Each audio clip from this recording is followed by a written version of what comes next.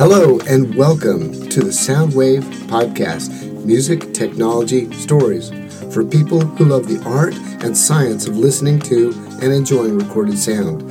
Here, it's all about the art and magic of sound reproduction and the related human stories.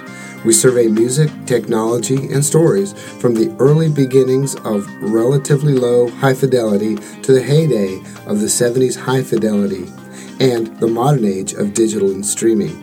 I'm your host, Pat Shepard. How do you get into the business of recording audiobooks? What do you do to prepare for the recording process? Practice, research, etc. What do you do to make the text come alive? What does a typical home recording studio look like? What are some best practices? For these questions and more, stay tuned for today's podcast. I really started listening to audiobooks a few years ago. Before COVID, I did a fair amount of travel, and audiobooks were a big boon, making travel time more me time. Now, I have more opportunity to pop in my Apple AirPod Pros, crank up my Audible app, and get some reading done, more so than I do to sit down and actually read books.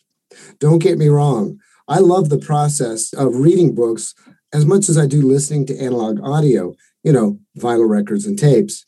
Listening to a good audiobook makes drive time more productive and is my reward for rolling up my sleeves and getting some dishes done or other tasks.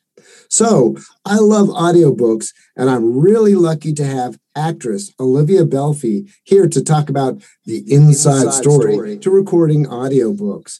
Olivia, can you please introduce yourself and what got you into recording audiobooks and some of the work that you've done? Hi, Pat. Thanks for having me on the show, first of all. And I started getting into audiobooks because they talked about it at university. I went to a musical theater department, and this man who was a financial planner come in to talk to us. And he talked about Jeff Daniels' son, Luke Daniels, who I don't know if you know this, but he is an extremely successful audiobook narrator. He couldn't find success in acting. Well, not traditional success of being famous, but he is extremely popular in the audiobook world. So that's how I kind of got started with it. And it's been a lovely journey ever since. Did COVID have anything to do with that? Because I know that you have been doing other kinds of acting outside of voice actress. So did COVID kind of bring that about? Yeah. So, you couldn't do any theater. There was no live theater, and that was my main bread and butter. I was traveling around the country doing, the live theater is the best. It's so fun, but audiobooks allow you to work anywhere. You can be really anywhere with your little recording studio. I have a mobile one and one that stays put.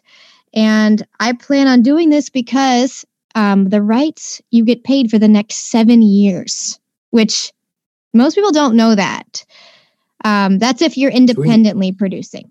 Sweet. We'll have to get into that a little bit. Yeah. But I was wondering, since you've done singing and actressing, would you like to take a moment out and just whip out a jingle for me for the show?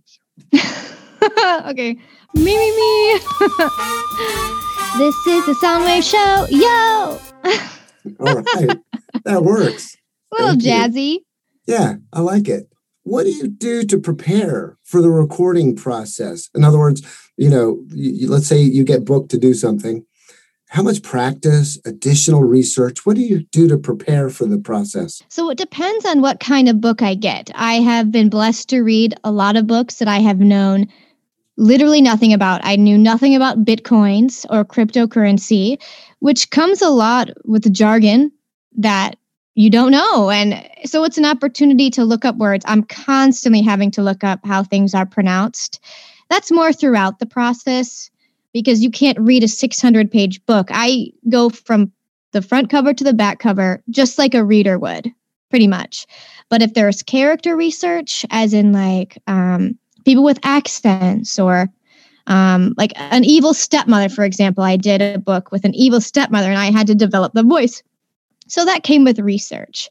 And I watched YouTube videos. I listened to accents on YouTube. Interesting. And tell me, give me an idea. I know you've done a lot of audiobooks. Give me a sense of how many have you done and what types and where can people go get these audiobooks? Sure. I think I've got like 15 now on Audible. And it's all sold through Audible. If you wanted to be a narrator yourself, you go through a website called ACX, which is also through Amazon. And that's where the authors are connected with the actors, really. And I've done books from how-to books to, books about medicinal plants to books about, a modern Cinderella story. So I really auditioned for a lot of range. I recently did an economics textbook, which I thought was going to be so boring, but really was so captivating.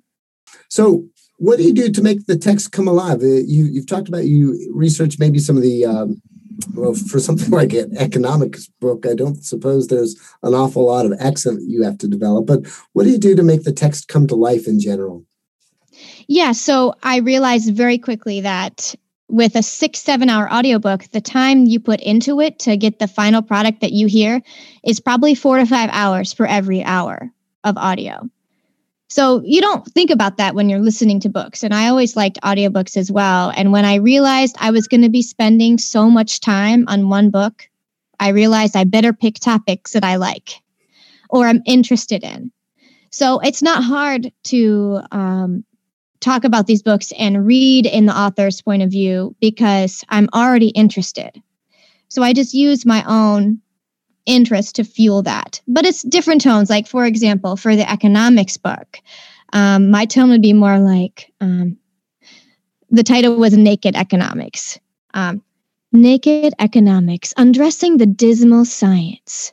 So it's very calming, soothing, where other books are more my voice and I put my own quirky spin on it. It really depends on each title. And what is the recording setup that you use? In other words, have you gone into an actual recording studio to do these and what goes on in the control room? Or it sounds to me like you just have a mobile setup that you can do right at home, so you don't need to go to a recording studio. Tell me a little bit about that. Yeah, so my recording studio is by no means, it is professional because my recordings sound professional, but honestly, it's a big cardboard box with mattress foam inside it. I'm going to be honest, and no one would ever know. No one would ever know. And my mic is it's a good stereo mic, but it's not top of the line. I found that the top of the line ones, it's really hard to get the noise out of the background. Mm-hmm. So, my recording studio is this. I would like to go to a recording studio one day or even have one in my own house with the glass walls and the soundproof paneling. But in that situation, you usually have to have a producer editing your tracks. And there's two different kinds of audiobook production. There's independent production, which is what I'm doing. One person doing everything, all the computer stuff, all the acting. And then there's big audio houses. Like there's one in Grand Rapids, Michigan, where a lot of the big audio productions, they have actors brought in and are paid like a 9-to-5 salary job to read there. So what do you do in terms of takes? What's your approach to takes? Well, at first I started by trying to get through as much as I could, and that fails because with different characters talking, you have to get the pausing right. And like, for example, my one book I just did, I had an evil stepmother and she sounded like this. "Oh, Hazel, you are terrible. Sweep the floors." Right? That was a stepmother. And then the princess character was, "Oh, mother, I just don't know what to do. I'm so poor and I just want to eat some cream and jam, And when you have those two people talking, it's really hard to go simultaneously. So when I make a mistake, I clap. And when you clap, you see the spike in the recording. So I actually continuously record and I go chapter by chapter. What do you use to edit your book? Because that I know from doing the podcast that takes a lot of work, that editing. What do you use to do that editing? Well, one day I would like to use Logic, but for now I'm just using GarageBand, and honestly, it's working very nice. So what are some of the best practices, Olivia? Sure. Well, first is I'd say patience, because it's a very big learning curve. I did my first book a year ago, but I haven't really seen monetary gains till now, because I just wasn't picking the right books. You have to make sure they're low on the sales rank on Amazon. so that your work will be seen by people. And really just, if you're a book lover, this is for you. If you like to read, why not read and then, have your work on Amazon too, and Audible and iTunes, because once you do an Audible book, it goes to all those platforms automatically. Nice. And are there other people competing to record the same book? In other words, are there, okay, but once you've won the rights to read that book, is someone else also reading that book and you have 5 different people reading the same book, or does it only go to the winner, as it were? It's the winner. So on ACX, you see there's at least 200, 300 books per day that pop up that independent authors all over are trying to get a narrator. And you search. So every day I search through, just skimming to see if there's any low on the sales rank. The lower the sales rank, the more money you'll make, the higher the sales. So I try to find those books and I audition. Of course, I would say right now in my queue, I'd say I have like 70 auditions that I've done in the past 3 months or something, but they're short. But I have only booked 10 of those books. Interesting. So it's a lot of auditioning work, and there's no way to tell because everyone's like me in their home studio around the world, and completely around the world, because a lot of the books aren't even written in English. Wow. So I know there's a lot of Spanish books, there's French books. So it's a very wide variety. And what is the most fun you've had recording a book? What's the most fun recording you've ever done? Probably the one I just did about, it's called Against All Odds. And this one's on Audible as well. And they were all British accents and variations of Cockney. And I just think that's so fun. The cook, she was literally called Cook. The name of the character of, the kitchen lady was Cook. And she kind of had this voice like this. And she was, I'm going to make you a loaf of bread, and I love doing the voices. That's the best part, because with these big mics that pick up everything, you really do sound like a different person. Have you thought that before in an audiobook? Oh my gosh, is that the same person talking? Because I have. Yeah. They bring it to life. And that was kind of one of my earlier questions. Some people can just really bring a book to life and you almost feel like you're in one person's show. I know. And to keep it all straight, even as a person reading it, it's so hard. I have to write myself notes throughout about what each person sounds like and how to keep it consistent, because what you're thinking in your head isn't always what it sounds like. Because again, the high-powered mic picks things up differently. So let's say I'm doing a voice of like, a lot of my male protagonists sound the same because I don't have a low voice. So I'm like, okay, this is my romantic male. And he kind of sounds like this, like, hey, how is everyone doing? Very as low as I can go. That's it. Hey, so you want to go to, So that voice I have locked in now. I know that is one of my archetype voices that I can go to like this. To go to voice, yes. Yeah. Nice. But it's not always like that. And that's the point. You can't do these things without that kind of experience. And you, as you do more of these, you even gain more experience. So it's you bring that perpetually forward to each work that you do. And so starting out, you're not going to be at that level, but as you've gotten into it and perfected your art, your craft, you're able to do that better. Yeah. It's just practice, really. Nice. And what is the worst experience you've ever had? A book that I accepted that was 6 hours long, and it was almost all written in computer code, which I have no idea what computer code is. I don't know how to read it. It was a huge learning curve just because there was no way this book was going to explain to me what all the code meant. It didn't sell much. Let's just say that. Did you read it in a computer voice? This does not compute. It does not. Parentheses, dot, yes. 0.00, parentheses. Right. It was like, I got so good at saying the word parentheses and bracket. Yes. Bracket. You forget I'm in computers too. I know, you know. Yeah. Okay. And are there any amazing facts or observations that you'd like to close the interview with regarding, audiobooks and your personal interaction with audiobooks and all that? I just think it's fun that you get to create a whole world for yourself and these characters. There's no director. It's just you.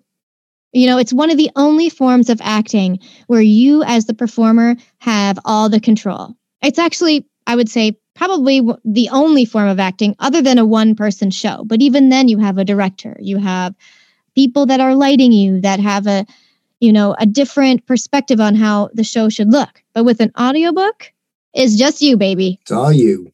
Yep.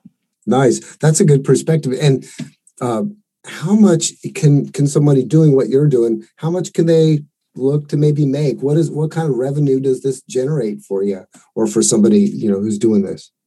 Yeah. So for me, it's been slow building up.